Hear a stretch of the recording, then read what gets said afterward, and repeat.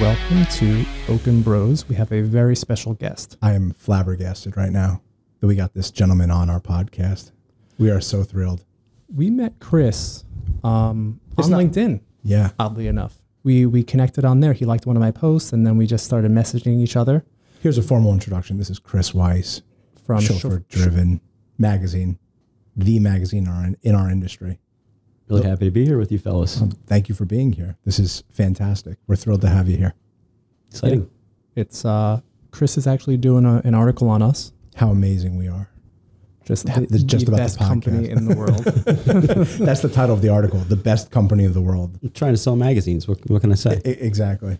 We met Chris this morning at our office in Astoria, Yep. and we migrated over here to our office on Long Island. And He's taking pictures, learning about BLS. yeah, And, Chris is real. We've never done anything like this before. Like, no one's ever come and a powerhouse in our industry. has done an expose on BLS. We've always been a very private company. And Chris is unveiling BLS. How did you start Chauffeur Driven? Take us to the beginning. Take us to the very beginning. So before Chauffeur Driven, there was Limo Digest. And I started Limo Digest with a couple of friends of mine Right. back in 1991. And initially, I just want to preface, that was the year of my bar mitzvah. Okay. I'm not trying to make you feel old. And initially, we started Limo Digest because we wanted a way to market our parts and accessories that we were selling through MTG, which at the time was the parent company.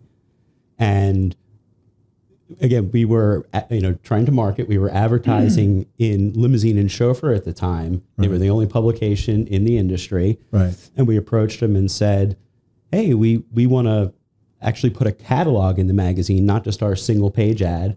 What type of deal would you cut us to run a 10-page spread in there? And because they were the only publication in town, they weren't, willing to be flexible with us, and they weren't really willing to cut us a deal. And they said it would be, roughly $20,000. And we said, $20,000? We could start a magazine for $20,000. Right. And that's how Limo Digest was birthed. And we, fortunately had a lot of customers that we were selling retail parts to. We had a lot of customers that we were selling that were manufacturing limos and buses and all of the metal at the time. And they were looking for an alternative, a different type of voice. And we just got tremendous support right out of the gate. It was great. That's So incredible. are you a writer? Do you write, or are you just like the overall editor? So like, Did you go to school for? Yeah, like, were you a born writer? I'm a born artist. So Okay. writing is a skill that I have, and I've always been into creative writing, and Right.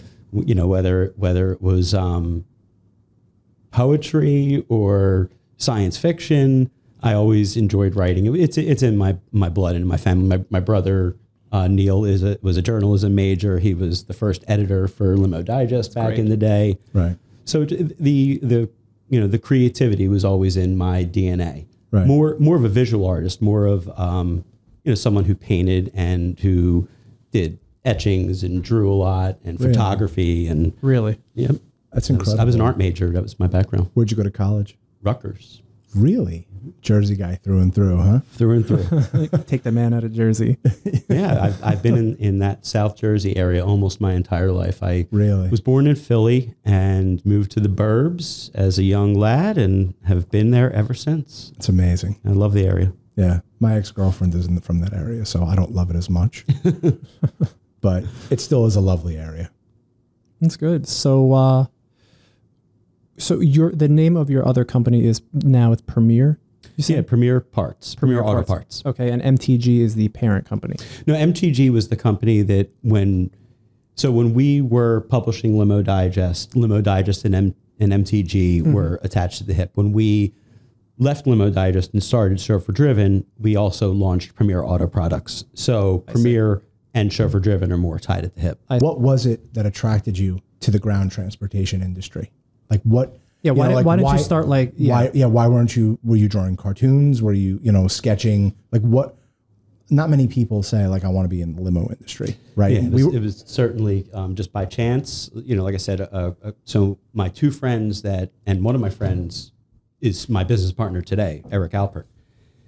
They had started MTG and brought me on board initially to help draw all of the line art and all of the artwork for the original catalog that I was just referring to. Mm-hmm. And so I came in and was doing that part-time. I had an art background, and, Eric said, hey, let's get Chris to, help us design this catalog. So I came in with the understanding of doing that. And while we were producing that is when we decided to start the magazine. And because I had, experience working with people, I was an audio manager at an electronics store. I had all of the art background. So I design was in my, my wheelhouse. I was able to write and able to edit, and so I just had the natural skill sets to get a magazine off the ground. You were in your element. I was, and it just happened to be the chauffeur transportation industry, the limo industry. When my friend's father originally said, "Hey, I'm going to help you with some seed money to start a company," they looked at a couple of different companies and just happened to decide on limousine parts and accessories as the business that they were going to get into. Right. And then that just was a natural course when I got involved to just be part of that industry, but it was never an intention. I didn't know anything about the industry. You weren't going to all Rutgers. self-taught. All self-taught. You were never going to Rutgers to major in ground transportation. There is no major in that, No. I probably would have been happy being an architect or something like that. Right. So the Chauffeur Driven show is coming up, and it makes me nervous. Like when we'll throw parties for clients or for, for our employees, and we'll do like kind of our own thing, and it's overwhelming to plan. What goes into planning A convention. a convention Of that that magnitude? Like how far in advance you have to book the space? How are you finding your speakers? Like what is involved with creating a show? So space is usually booked multiple years in advance. And the show is really an annual cycle. So if we were to finish, let's say the show in Boston, we're immediately starting to plot out what we're doing for the following show. Really? And we're juggling now with also having the Vegas show and our executive retreat in the mix. It's 24/7, 365. To plan to get those things ready. Yeah. And even, the cycle's even longer than a year at times because you're, trying to, secure the properties and, negotiate the contracts and make it, a win-win for, not only for, the industry because you're negotiating hotel rooms, you're negotiating the food and beverage, and you're trying to keep everyone's pocketbook in mind while you're still, trying to negotiate with these casinos that, Right. want to make money. So do you have like a show? Do you have a show director? I do. So Right. Jess Pavlo is our show director. She's awesome. And a really cool story about Jess is that I hired her initially as a part-time temporary telemarketer who during, a few months of the year would come in and, try to sell people tickets to the show, sell passes to the show. And she did so well and, just was a natural at it. We asked her to be in our circulation department, and she did so well with that she just climbed the ladder, and now she is the director of events for our show. It's incredible. Yeah. It's incredible. Your family is entrepreneurial, right? Like Yes. you have a brother, Neil. Mm-hmm. What's the story with your family? Like no one's a teacher, right? Maybe somewhere. Yeah. Somewhere so down the Neil's line. wife is a teacher. Okay. Well, I'm talking specifically bloodline. Yeah. No teachers, but just a lot of entrepreneurial spirit. My father owned his own business. What did he do? He manufactured maternity wear. Oh, really? And so he had 5 kids. He was his best customer. Yes, seriously. 5 kids under one roof? Yeah, he actually had 2 from a previous marriage, so 7 total. Oh, my So God. I'm one of 7. I have 2 under my roof, and I can't wait for them to go to sleep at night. Michael's famous line is, "I wanted 3 until I had 2." Yeah, we wanted 3 7? kids, my wife and I. And then we had the second one. We're like, we're done. That's it. You know, no more. Uncle. mercy. Yeah.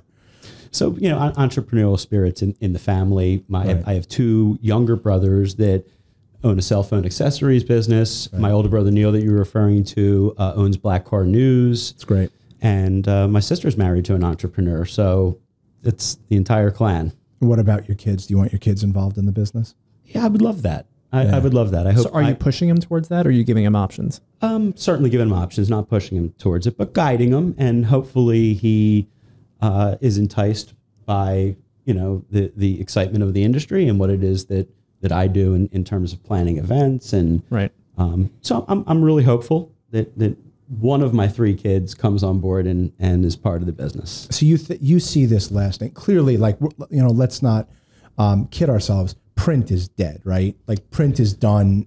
I'm not or in the dying, right? I have my in-laws own a printing press, and I see them every Sunday, and every Sunday for the last 20 years it's a dying business. It's a dying business. Is print dying? Are you moving towards more a online presence? How's that working? Yeah. So print is healthy in certain areas. Like where? So in B2B publications, hobbyists and enthusiasm publications, like if you're into skiing or golf, unique niches. Right. It's hard to get that information all in one place on the internet. Mm-hmm. And so there are some, you know, specific areas where print is still alive and thriving. Interesting. I mean, we're publishing on average of 120 pages a month with the publication. So, really, you know, we're still in a good place, and we still feel like print is very viable, but it does have a shelf life, and maybe 5 years down the road, we'll be looking at it differently. Mm-hmm. Our print product is identical to our digital product. So we've had a digital product for a decade now, and we've just been putting a lot more energy into our social media, into our newsletter, our digital newsletter, and, you know, really trying to just create different ways to present content to people. Do you have every single operator on planet Earth like signed up for this newsletter? Are you getting to that? Like, yeah. I mean, it's a hard thing to say that we have everyone, but I feel like we have the vast majority. Right. I mean, we're extremely thorough with our, you know, circulation efforts because that's our bread and butter. Right. And so we're, you know, constantly maintaining the list. We have full-time circulation people. We're constantly trying to find new blood. We're constantly cleaning the list and scrubbing the list. We're audited, so we have to maintain a quality list, or we can't have the postal privileges that we have when we mail out the magazine. Oh, I didn't know that. I had no idea. So who are you audited by? The United States Postal Service. No kidding. So they audit all publications? Any publication, they don't audit every publication. So there's different ways that you can be audited. That's one method. And not every publication goes through the energy and effort of being audited. We do it because we want to make sure that, you know, one, that our list is as clean as possible, and that there is, you know, no doubt in the fact that you know, who we're going out to and the quality of the list. Your subscriber base. You're very transparent. Yeah, exactly. So I wanted to get back to online. What is your online strategy? Like, where do you see yourself in a year, 2, 3? Because obviously we have an online strategy where we just, you know, we're trying to push out at least 8 to 20 pieces of content per day. That's our strategy. Where are you looking? Because like that's your business is content. So what's your strategy? You know, I would say it's between the combination of our own digital products, you know, increasing the frequency that we'll be sending that type of stuff out, right, as well as just putting a lot more focus, time, and energy into primarily Facebook and Instagram. You know, we do some with LinkedIn. We're not as polished as you on LinkedIn. We have a really strong presence, you know, in terms of the number of connections, and we just, you know, haven't had the same engagement on LinkedIn as we have on the other social media channels. See, it's the complete opposite for me. Like when I'm posting on Instagram, I think it's mainly because I started really late on Instagram and Facebook, and I think I hit LinkedIn just at the right time. But we're super B2B, and you're B2B also. You're not B2C. So like LinkedIn is made for B2B, and like every single limo operator that I know is on LinkedIn. So I would imagine a lot of people are living on there. It's true, and I was an early adopter to LinkedIn. This is a year old. Yeah, so it's something that I've been active on LinkedIn in terms of building, my connections and my contacts for a decade. And, so we utilize that in just circles back to the circulation and making sure that we're going out to everyone. Right. We use LinkedIn as a way to find new operators, especially around the world, that would be more difficult and challenging for us to find in the United States. Mm-hmm. We've had a lot of success through LinkedIn. I believe I have 5,500, upwards of 5,500 connections, and the vast majority are people within the chauffeur transportation industry. That's pretty much all of them. Yeah. So and so we use that as a way to build our database and to, so we might not dispense as much content on LinkedIn, but those same people are then, hopefully receiving the magazine, hopefully reading our newsletter, following us on the other social media channels. Right. I need to take more lessons from you on LinkedIn, I think. I want to ask a question internally in the magazine. I was the editor of my school newspaper, SCW Post. So if this BLS thing and podcast thing doesn't work out, I'm coming to work with you. Right on. Okay. I'm a writer too. You've got skills. I have a few books out, to say the least, by Monsterland, everybody. What was I going to say? How do you like your articles? Is this month like Spark Plug month? How are you determining? This month is bus month. This month is tire month. Like, how are you determining your articles? Do you give assignments out? Do you let people freelance? Do you let them go and bring you back content? How does that work with that? Because I was given free range when I worked at my college newspaper, and I was writing, movie reviews and music reviews for the entertainment side. But like, how do you disseminate who gets to write what article? Well, sometimes we have issues that are themed, mm-hmm. and it could be, the bus and motor coach issue or the insurance issue or the affiliate issue. Mm-hmm. Not every issue is themed like that. Mm-hmm. And I've got 3 full-time editors, all with a great deal of experience in the industry. And, we have our editorial meetings, and we have an editorial advisory board and a lot of, industry friends that will, share with us the type of content that they want to read about and the type of information that they need to be more successful. Right. And because we've been doing it for as long as we've been doing it, we've got a good feel for what it is that's going to help people to run a more efficient, more profitable business. Mm-hmm. And so, we just have our meetings, and, usually it's topics, and then we decide who is going to, handle that particular topic, whether it's going to be Susan, Rob, or Madeline, mm-hmm. or sometimes we use freelancers. We have a few writers that know the industry that we work with, mm-hmm. For Overflow. And then we have contributors within the industry that, also have their finger on the pulse of the space. And so whether it's the focus is on, marketing and sales, or whether the focus is on HR, we've got a column called HR Coach that's very specifically just about that topic. It's great. And what I really like about it is, as a business owner, a small business owner that's not running the same type of business that you guys run, the information is still applicable. 100%. And so when I read it, I say, oh man, I got to pass this around to my, to the rest of my team, because this is a great piece. Right.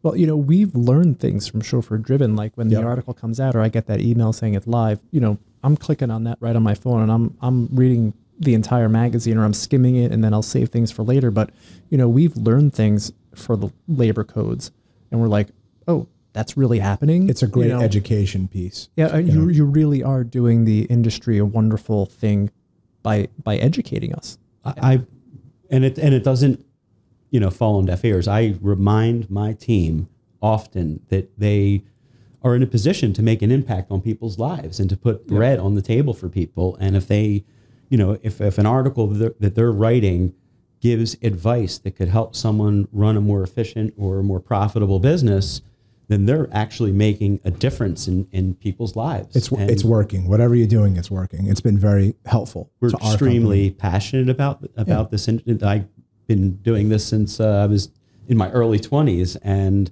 right.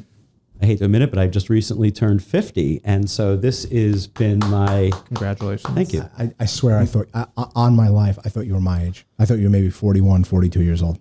So whatever you're drinking, keep Thank you, drinking Mom. it. Yeah, keep drinking it. What's a day like for you? What time do you get up? Do you work out? What's for breakfast? Give us a day in the life of Chris Weiss. I normally get up around 6:37. It just depends on whether school is happening or not. Sure. And I typically am in the office by 8:30 or 9. Where's your office? I live in Mount Laurel, and my office is in Marlton, which is only 5 miles away. Oh, that's not bad. So it's super convenient. Right. And everybody goes to the office every day? For the most part, we have a few remote employees, but the majority of the team just works out of our office. And the synergies of putting together a publication and planning events, it helps to have people together most of the time. 100%. Yeah. Do you have? Is that your only office in? So that's our office for Chauffeur Driven. Our sister company, Premier Auto Products, that office is in Elkhart, Indiana, which is really where all of the buses, vans, RVs, all of that's manufactured. So it just makes sense to be where all of that's being Gotcha. made. So you're in the office by about 8:39. How does your day? Are you an email guy? Are you sit on the phone all day? Like how does your day go? Yeah, it's a combination. It is? Yeah, I mean, you can't get away from the emails. Right. It's remarkable that how you could be in quicksand because of email. So you have to 100%. you have to Do you have an executive assistant that handles your stuff? I don't. Really? Let me tell you something. It's a game changer. It really is. It's an absolute game changer because it allows you to focus on the moneymaker. It allows you to focus on what you're good at. It allows you to travel more when you have someone helping you. Right. It's time consuming to make an airline reservation. It's time consuming to do those things. So if you hire somebody that's there to help you, or just in general, like an office assistant, that's like we were talking before, that's something that we've recently done. Huge game changer for the staff. Yeah, you guys have opened my eyes on a few things. Thank you. Including Glad we fruit and vegetables. Oh man, turn this into a health podcast. That's another podcast for another time. Yeah. But yeah, I have thought about that, and you're. I'm not going to say you're probably right. You're right. Right. And it's just one of those things that I would love to have. It's all about boosting your productivity, so you can make more. So we're big believers in the law of attraction. Like we talk about it all the time. We believe thoughts create things. We believe whatever you put out there in the universe is what you're going to get back. We believe in game planning. We believe in vision boards on today's podcast, which is whatever. It's confusing. But the podcast that we recorded on Monday, we were talking about vision boards. Do you practice law of attraction type? Do you write down your goals? Do you like prioritize what you want to do this year? Like, do you have a 5-year game plan? Do you know where you want Chauffeur Driven and your other companies to be 1 year, 2 years, 3 years, 4 years? I wouldn't say 5 years down the road, but certainly 2-3 years down the road is what we're always looking at, because we're planning these events that far in advance. So we have to be, thinking about what the future is going to hold, because, when you're on the hook for a big contract 3 years down the road, you need to be sure that, there's going to be, bodies in the seats. Right. Right. And so, yeah, we do plot out, that far in advance. It's hard this is such an ever evolving space that we're in planning events and publishing. It's hard to go 5 years. I don't think I've ever gone that far out in my planning in the 30 years I've been doing this. Really? So I have a question. Go for it. If you don't mind. Yeah. Let's talk about the elephant in the industry, Uber, Lyft. How have you navigated that? As a writer, you don't want to be biased. You don't want to be, this is the greatest thing ever, or this is the worst thing ever.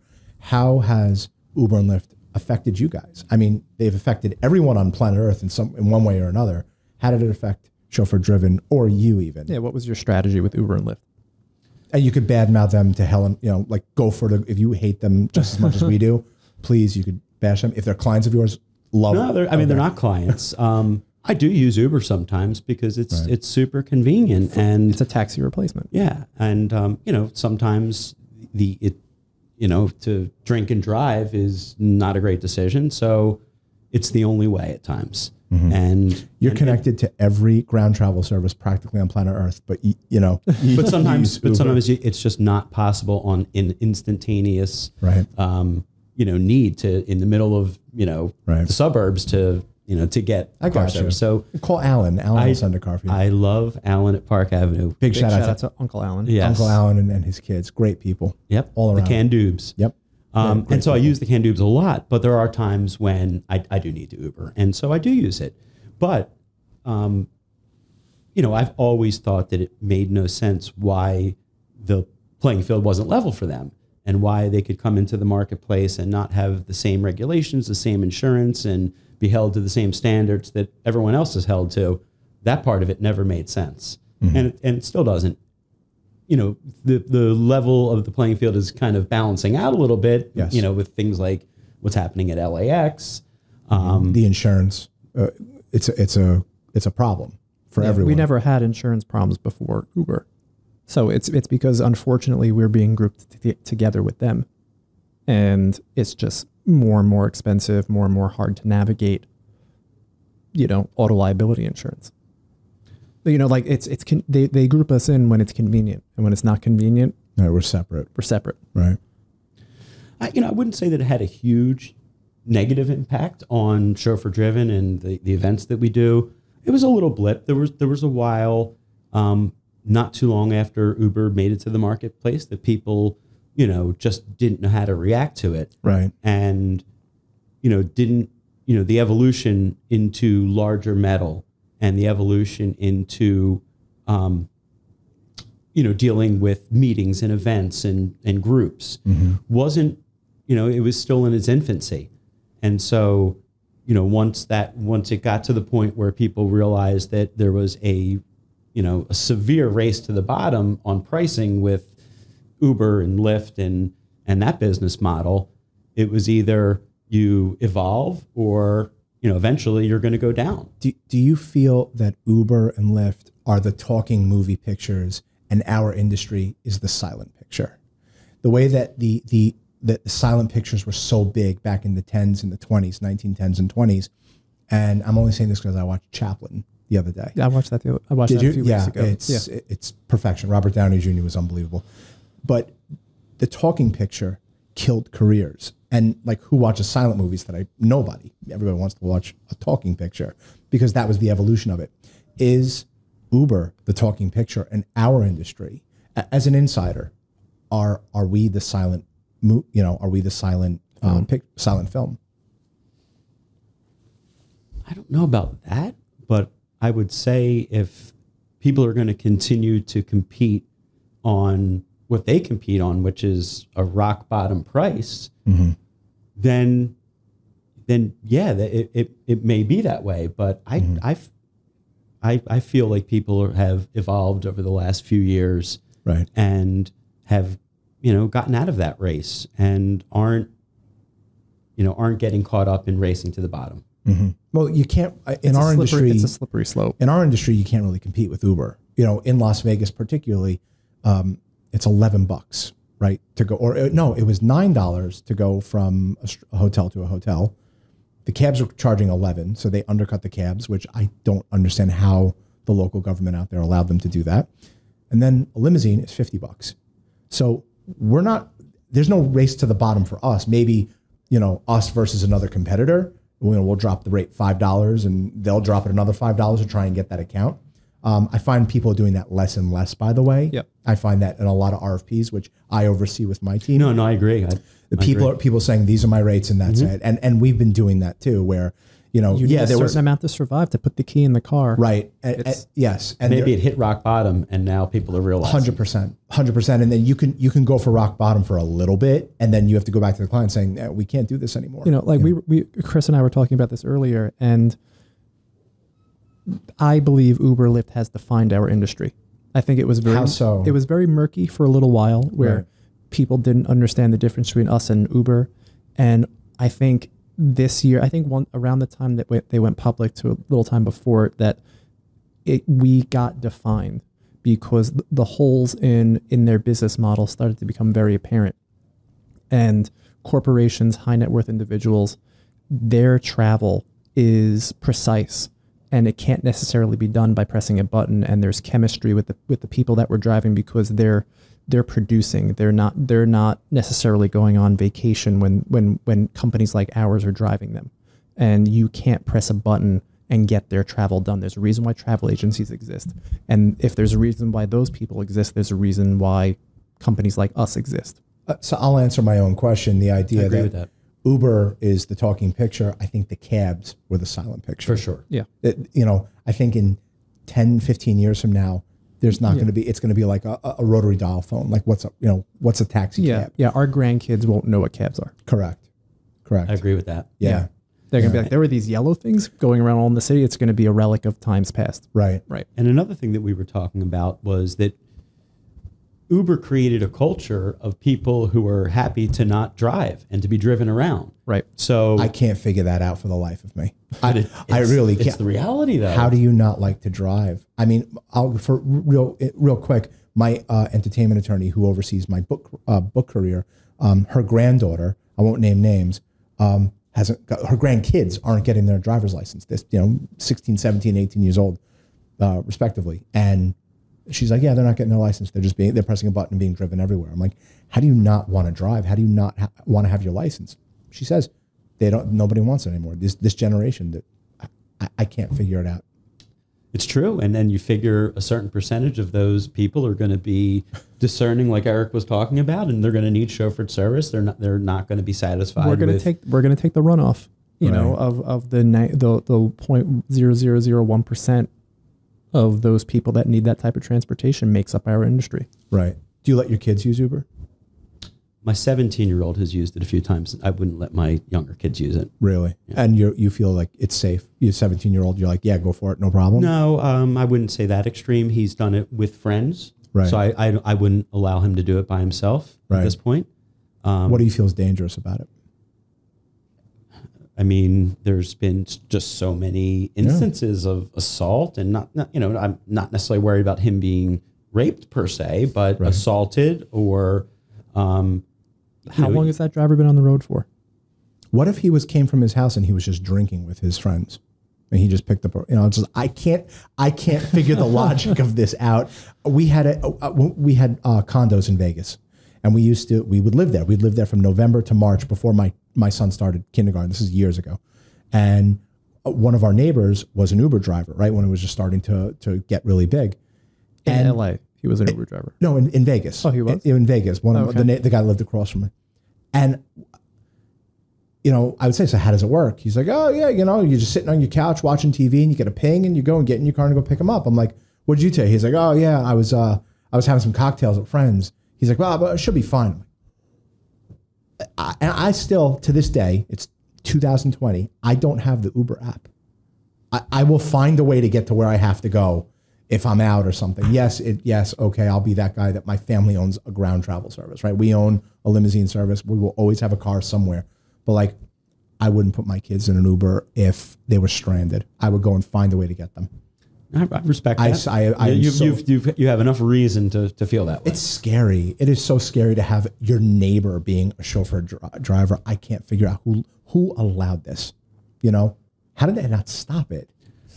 That's what circles back to that the fact that there's just not that level playing field. It's actually mind-boggling, and taking myself out of what I do for a living. Right. Just as a consumer, it's mind-boggling that can exist, and no one has stepped in to do anything about it. We were a product of the 80s and 90s. The mantra was, you don't ride with strangers. You know, I have 2 rules in my house with my kids. No one's allowed to drive you except family, and you can't do drugs and drink. That's it. Those are my two rules in the house. Otherwise, they could do whatever they want, right? I can't, having a stranger drive my kid from a bar or to a bar. I have a daughter. I have a 7-year-old girl. Never going to happen. Yeah. It's just never going to happen. She's never going to have Uber on her phone. I guess because we're insiders. It's funny. I posted. I found this on Instagram, and I posted it on my social media. Right. And it said, you know, in the 70s, our parents told us not to hitchhike or get in the car with strangers, and now It's commonplace. now it's you're paying to get in the car with strangers. Can't figure it out. Yeah. What do you think the future of ride sharing is going to be? Do you think it's here to stay? Do you think it's going to be a bubble, or you think it's here to stay? Yeah, I don't think it's going anywhere. damn it. But I think I think that there's going to be no choice but for the playing field to get more level. And, you know, just like what you're seeing out at LAX, you're going to start seeing this at other Everywhere. airports, because all of the 100%. airport regulators, they all talk, they go to conventions 100%. together, they decide on what they're going to do based on what the other airports are already doing. And so I think that you're going to continue to see that. And I think that because they're public, they just can't continue to hemorrhage money every single year. Well, that's my So next they're going to be question. forced to raise their rates. Right. And Yeah. it will then open up some opportunities. So if you have to pay $60 to go somewhere versus $11, that's a big delta. And, you know, for some people that is the decision. Right. But if it's $40 versus $50 or $60, and it's a risky 40 versus a, you know, unrisky 50 or 60, you're going to go with the unrisky move when it's not that big of a difference. And they're going to be forced to charge a normal rate. I mean, the rates that they charge are, Well, you know what it is, Chris? It's like there's a reason why Uber didn't exist before Uber. Because You can't make money. Because you can't make money going cheap for transportation. One-to-one services are expensive. Go get a massage. It's expensive. Go do go get a tutor to teach you LSATs. It's $200, $300. It's expensive. Why? Because it's one-to-one person. When you have one person driving one person, if you want cheap transportation, go on the bus or subway. Go on the subway or go on the railroad. There's a reason why that exists. And that's even subsidized by governments the majority of the time because they don't make money either. So there's a reason why Uber didn't exist, because you can't, it costs more than $5 to go somewhere. It costs more than $10, $11, $20, $40, $50, $60. You don't realize the cost involved with doing a simple 20-mile transfer. And that's coming out of the wash now. it is. Have you ever been like approached by Uber to advertise or articles on them? Never to advertise, but I would say maybe 6 or 7 years ago, when they were somewhat new to the market, not brand new, but somewhat new to the market. We were holding a show, I believe, in Atlantic City, and the New York office approached me, and they said, "Hey, we want a platform at the show to talk about Uber." And I said, "I'll give you a platform, but I'm not going to protect you. And so Good. whatever's going to happen is going to happen." And he mysteriously decided that he didn't want to be part of it. I got a voicemail when they first opened up in New York from Ryan Graves. Did you really? Yeah, I got a voicemail from Ryan Graves, who was one of the founders of Uber, saying that, we just opened up here. We're looking to partner with local limousine services. I call him back. He never called me back. But I got the same message from him, and then I called him, and we weren't ever going to do anything with him. It was. I was surprised early on that operators I was calling it feeding the beast. And they were helping to build this infrastructure and giving them 100%. the inventory. I know who you're talking about, There was too. quite a few. Oh, yeah. Oh, yes. It's another head scratcher at the time. Yeah, 100%. I think if you can't go into business with fear, and you have to be confident in your product and what you offer, and above all else, especially when you're servicing corporations, service trumps all. I want to mention, Lyft approached us a few months ago, and they said, "We're not allowed to pick up at LAX anymore. Would you help us with the pickups at LAX?" And I mean, we were just laughing We were like, this is great. This is the state that created them. I look at Uber as like Frankenstein's monster, like this big lumbering thing that's just so misunderstood and it will kill you, right? It will kill you because it's a very dangerous monster. And the state of California is Dr. Frankenstein. And Dr. Frankenstein created it. And I believe that they're going to destroy it. What they did, the AB5 bill now with, Yep. there's no more independent operators. right? The California is going to kill its creation. And what they did at LAX, take note SFO, take note JFK, take note McCarran. They are. They have to take note and get these. I call them gypsies. That was our term for these, like, black guys that own their own Hyundai Sonatas. You don't drive a Hyundai Sonata, right? No. Okay, good. All right. I don't want to bash anyone driving a Hyundai Sonata except the Uber drivers. But take note, get them off the airport, get them off hotel doors. Driving from here to New York City takes about 2 hours now. We're 28 miles away. We're 28 miles away. I left a meeting with my mom. I know I said this on an old podcast. I left a meeting with my mom at 2:00 from the city downtown. I didn't pull into my house. I live on the North Shore of Long Island, 28 miles away. It took me 3.5 hours. I pulled into my house at 5:30. There's too many cars on the road. Same thing in LA. Every other car is a Tesla or an Uber. And it's dangerous. They clogged up the roadways and now there's no regulation on them. California is going to take care of business. Yeah. I mean, you're 100% right. I was actually listening to a radio broadcast on the way up here, driving today, and Alec Baldwin was being interviewed, and he said the same thing about the congestion. Really? He not an industry guy. He was on Howard Stern, right? Yeah. I missed it. Yeah. And so it was. What did he say? He just said the exact same thing, that it to go 2 miles it's terrible. was like an hour. Yep. And it just has been a game changer, and to the point of where the suburbs are seemingly a lot more attractive now. 100%. Even now, I mean, there's Ubers in Woodbury, where in the area that we are, in Jericho, and you see these Uber cars, and they don't know how to drive. And I think they're very dangerous. Something is going to happen. You can't just lose billions. I'm hopeful that, because I really believe in the need for something like that if it's done the right way. Sure. So if the insurance is in line, sure, if they're charging the right amount, if the drivers are tested, 100%. then I'm good with it. 100%. I think that's too optimistic. I think it's impossible to charge the correct amount because people will not use it.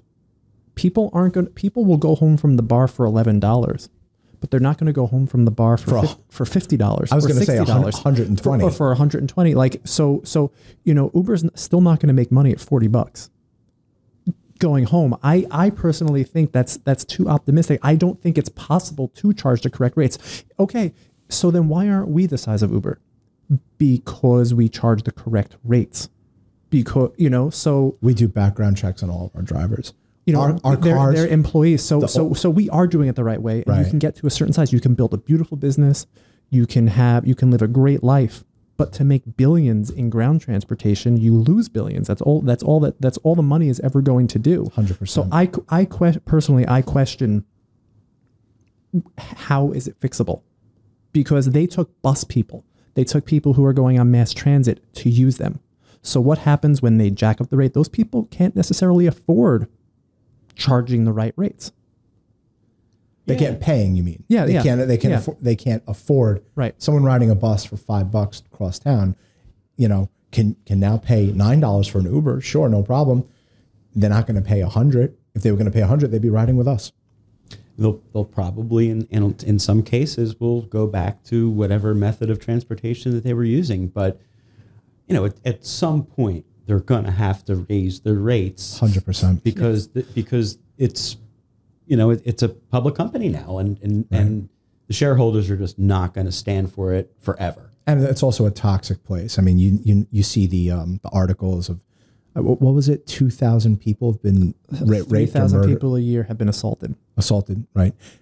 We made a joke. I think it was sexual assaults. And think about how bad it is that they had to be the ones to announce it because they wanted to get ahead of it. 100%. So if they Can you imagine? Think about this for a second. I do RFPs with my team. Can you imagine filling out an RFP for an airline? And let's say, for argument's sake, JetBlue. We're big JetBlue people. We love Mint, on JetBlue, and even going down to Florida, we love it. Can you imagine JetBlue saying 1 out of every 10 planes will crash? But not only that, could you imagine if American Airlines says, we want to get ahead of this, guys, this isn't good. On every single flight, at least one person is sexually assaulted. How is this tolerated? Right. This is complete nonsense. I couldn't agree more. The pilot goes to the most good-looking person on the airplane, and yeah, the pilot's calling seat 3B up to the cockpit. Like give me a fucking break. And they have 3,000 a year. I think part of the problem is that a lot of this was buried for a while, even though we were reporting on it in the industry was reporting on it, whether it was the NLA or TLPA and Chauffeur Driven, but the masses weren't in tune to all of this, and they're only getting spoon-fed little bits and pieces until recently. Right. And now I hope people wake up. Yeah, I really do. People are going to wake up. I mean, I think that we don't have a crystal ball, but we'll see. I'm expecting a lot of people to watch this podcast. This was great, by the way. And I'm hoping people will understand that Uber is nothing but dangerous. Yep. If you want to be driven by someone, call a local car service, call a taxi. The Taxis are way more regulated. The drivers are vetted. The only thing I can say about sometimes with taxis is you can't get a taxi always. That is very true. I wish it was the case, because I would never use Uber. I only use them on the random occasions when you just really have almost no choice. When you look up the amount of times you use Uber in a year to the amount of times that you actually need it, it's worth paying more for safety, for convenience by using a local car service. I'm not promoting us, right? I'm not saying, use BLS. I'm saying if you live in a place, a suburb or something, give the business to a local company there. I agree. I would say probably 24 out of 25 of my trips are specifically with chauffeur transportation operators. And people have to get away from that mentality that I call it the Hyundai Sonata mentality. This guy driving a car from his house. When was the last time the brakes were checked on the car? When was the last time the oil was checked? Was this car used for a drug run right before you? I think we're preaching to the choir. It's all risky. It is. Yeah, but especially you're actually making me rethink my position of once in a while using them, for goodness sakes. If you need a car, you call us. It's as simple as that. Or call any one of your buddies. Exactly. Use Alan. I would use Alan if I lived in Philly every day. I always do. I always love that man. Every once in a while, though, it's hard to get something quickly, and so we get it. There is a need for it. I'm. Call me optimistic, but I am hopeful that we'll see. That they'll be held in the court of public opinion to the point of where they're going to have their feet held to the fire. Sure. So I'm holding out hope. I have one more question. Sure. CD, Chauffeur Driven. Are you ever going to have an international show outside of the States? I was going to ask the same thing. I would really like to see something like that happen for sure. It's been on my wish list for well over a decade now. And I think there is possibility. Where would you want to do it? What would London or like Canada? So we've done an event in Toronto. So we have done one international event. Sure. And we got almost 200 people. There was 170 people. So it was a decent showing. Mm-hmm. London would be somewhere to consider. It's just a very robust market. They speak the language. Sure. Paris is another city that is just an extremely robust market. Right. And it's very centralized. London would probably be the first place to sniff. That's fantastic. That's great. Awesome. We appreciate you coming on. Before you go, I love hearing about the journey. Were there any books or movies or anything that influenced you? Is there any books that make you get up in the morning and go, I'm seizing the day? Movies, anything, like Tommy Boy influenced us greatly. When as adults, watching Tommy Boy when you're a kid and then watching when you're an adult about getting confidence in selling and stuff like that has influenced us greatly. Like what any books Stephen Covey books or Michael Samuels, like me. Well, we're talking about Michael Samuels, by the way. So. We were talking about the seven habits of highly successful Yeah. people. I mean, that's that's a great book, and I've read that a couple of times. Right. There's another one, Don't Sweat the Small Things, that every once in a while I just flip back just to kind of keep my balance. Right.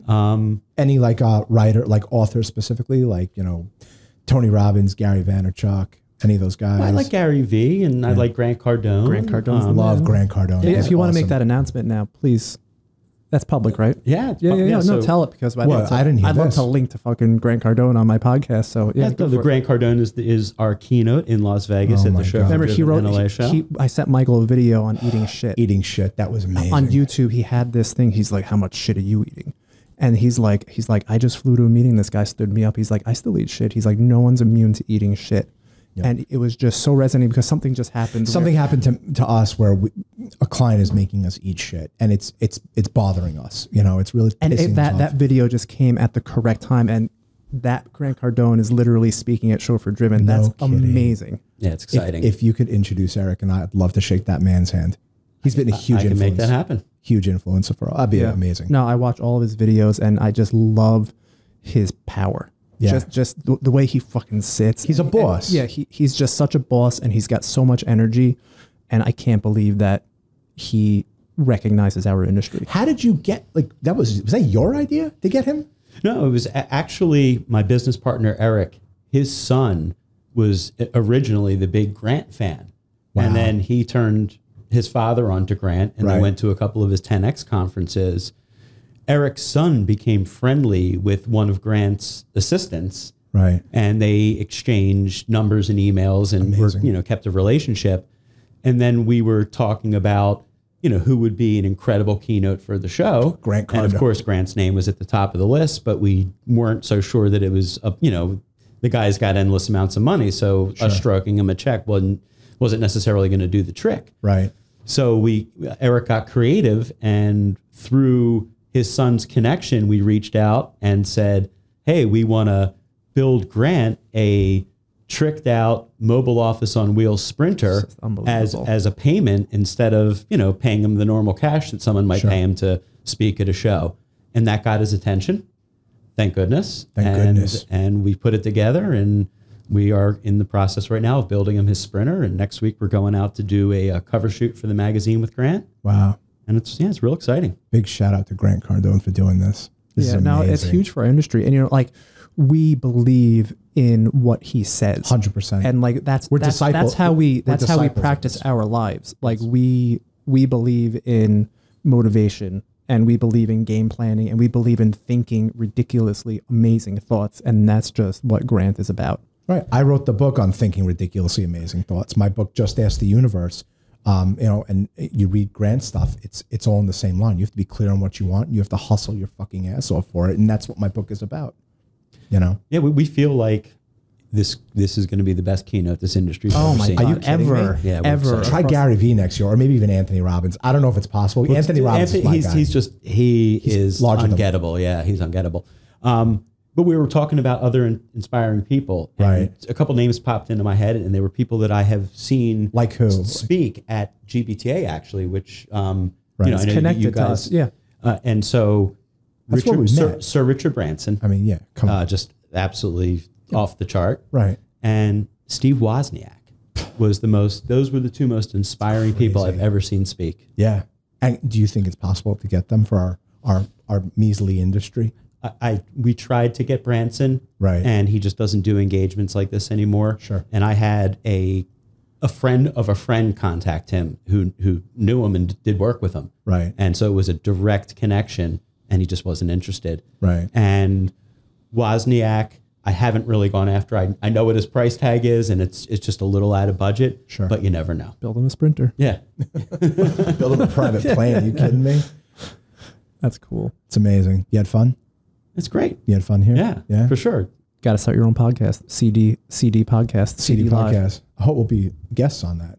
You think so? I think so. Tell you, we'll show you everything that we got, the cameras, the multicam software. I'm not showing him shit. No, that was amazing. It's fun, and I remember when Michael and I first did our first episode, we were like jittery and nervous, and then you just start talking, And I don't even think there's a microphone here. I don't think I'm wearing headsets. I feel like this is a conversation we'd have if we were sitting in the next room. I agree. You know, like this is what we do. You're going to come play golf with us, right? I can't wait. Yeah. I got my first hole in one last year No, you in didn't. June. Really? You want- was anybody else there? Were you alone? Conveniently alone? No, I was not convenient alone. I was playing with Dawson Rudder. Yeah, shout out to Dawson. Dawson. Big shout out to Dawson. We He love was Dawson. our first affiliate in Boston. Yeah. Great guy. Back I got before he went huge mungus. I just want to say I got 3 hole-in-ones last year. Yeah. I was playing this windmill course with my son and I got a hole-in-one on this miniature golf course. So I actually have seen, this is something that, Chris didn't laugh. He didn't think no, that was funny. I get it. I get it. But It's on a par 3, right? You got the hole-in-one. You didn't do it on a par. it was a par 3. All right. Because if you're like, yeah, no, it was on a par 5. I'm like, yeah, this guy's full of shit. My golf buddy that I grew up with, who actually taught me to play, Right. I witnessed him get 2 hole-in-ones in one round. I was there. Really? Did you capture it on? It was just happening Nah, too it just fast. happened. Yeah, we didn't, no video, but I saw it. I was happy there. to par a par 3 this year. Are you kidding me? The way I play, I'm just happy to make it out alive. Right. So how did it happen? What were you using? What iron were you using? Mine? Yeah, I want to hear everything. Take me step by step. It through this was the hole-in-one. 13th hole on the Renegade course in Desert Mountain in Scottsdale. Right. Beautiful course. And you're with Dawson for I was with Dawson. It's amazing. That's his home course. And it was a 7-iron, and I Gorgeous. somehow hit it really stiff and a slight draw, which is not my normal Yeah. trajectory. And Right.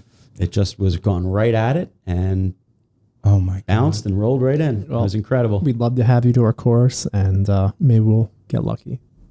Not happening. What's your handicap? My game. Yeah. Yeah. Yes. At one point, I was like a 15. I'm Wow. probably more like a 25 these days. Really? You'll show Yeah, it. just, You'll I show just us don't a play thing or as, two. as often. I want to. We just started playing for real about 2 years ago, and one of my wife's uncle, he's my uncle too, said, "What's your handicap?" And I thought like he was. I'm like, I have asthma.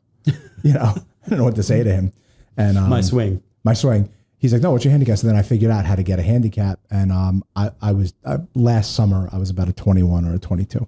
So I'm Not horrible. very happy with Fun. this. So with that, let's wrap this puppy up. Do you have any shout outs, like, websites, your handles and feeds, and, this shit can go viral. I have no idea, but, just I mean, plug your shit. yeah, just want to plug the upcoming CDNLA show, February 23rd through 26th, Mandalay Bay, We're going to be Las Vegas, there. Yeah, I can't wait. BLS party there. Oh, yeah. You're coming to that, right? I will be. I'll We make a might as well cameo. just say it right here. Just everyone should come to the BLS party, Yeah. right? No competitors, but just, Everyone's invited. Everyone's invited. We would give I know. everyone a big hug and a kiss. 100%. We believe in one love, It's a loving industry. It really is. This industry is just different than most in that it's got this like fraternal vibe to it where Yep. everyone entrusts their biggest treasure, their clients, with others. 100%. And so it breeds this these relationships that don't exist in most industries. It's really unique. It's so funny. Even when there's like bad blood between a vendor to a vendor, you just forget about it. I mean, you have issues and like you just forget it. Like seeing these people work with you for so long, if there's an issue, you could it's just water under the bridge. No one holds grudges that I know of. I mean, we certainly don't. It's a good place. Chris, it was great having Thanks you for here. coming Thank you. out, Chris. We Thanks, appreciate guys. it. Thanks, guys. And Later, guys. subscribe. Hold on, subscribe, and Share. and everyone should subscribe to Chris's. Go to chauffeurdriven.com. Chauffeur driven. Thanks, guys. Thanks, guys. Bye-bye.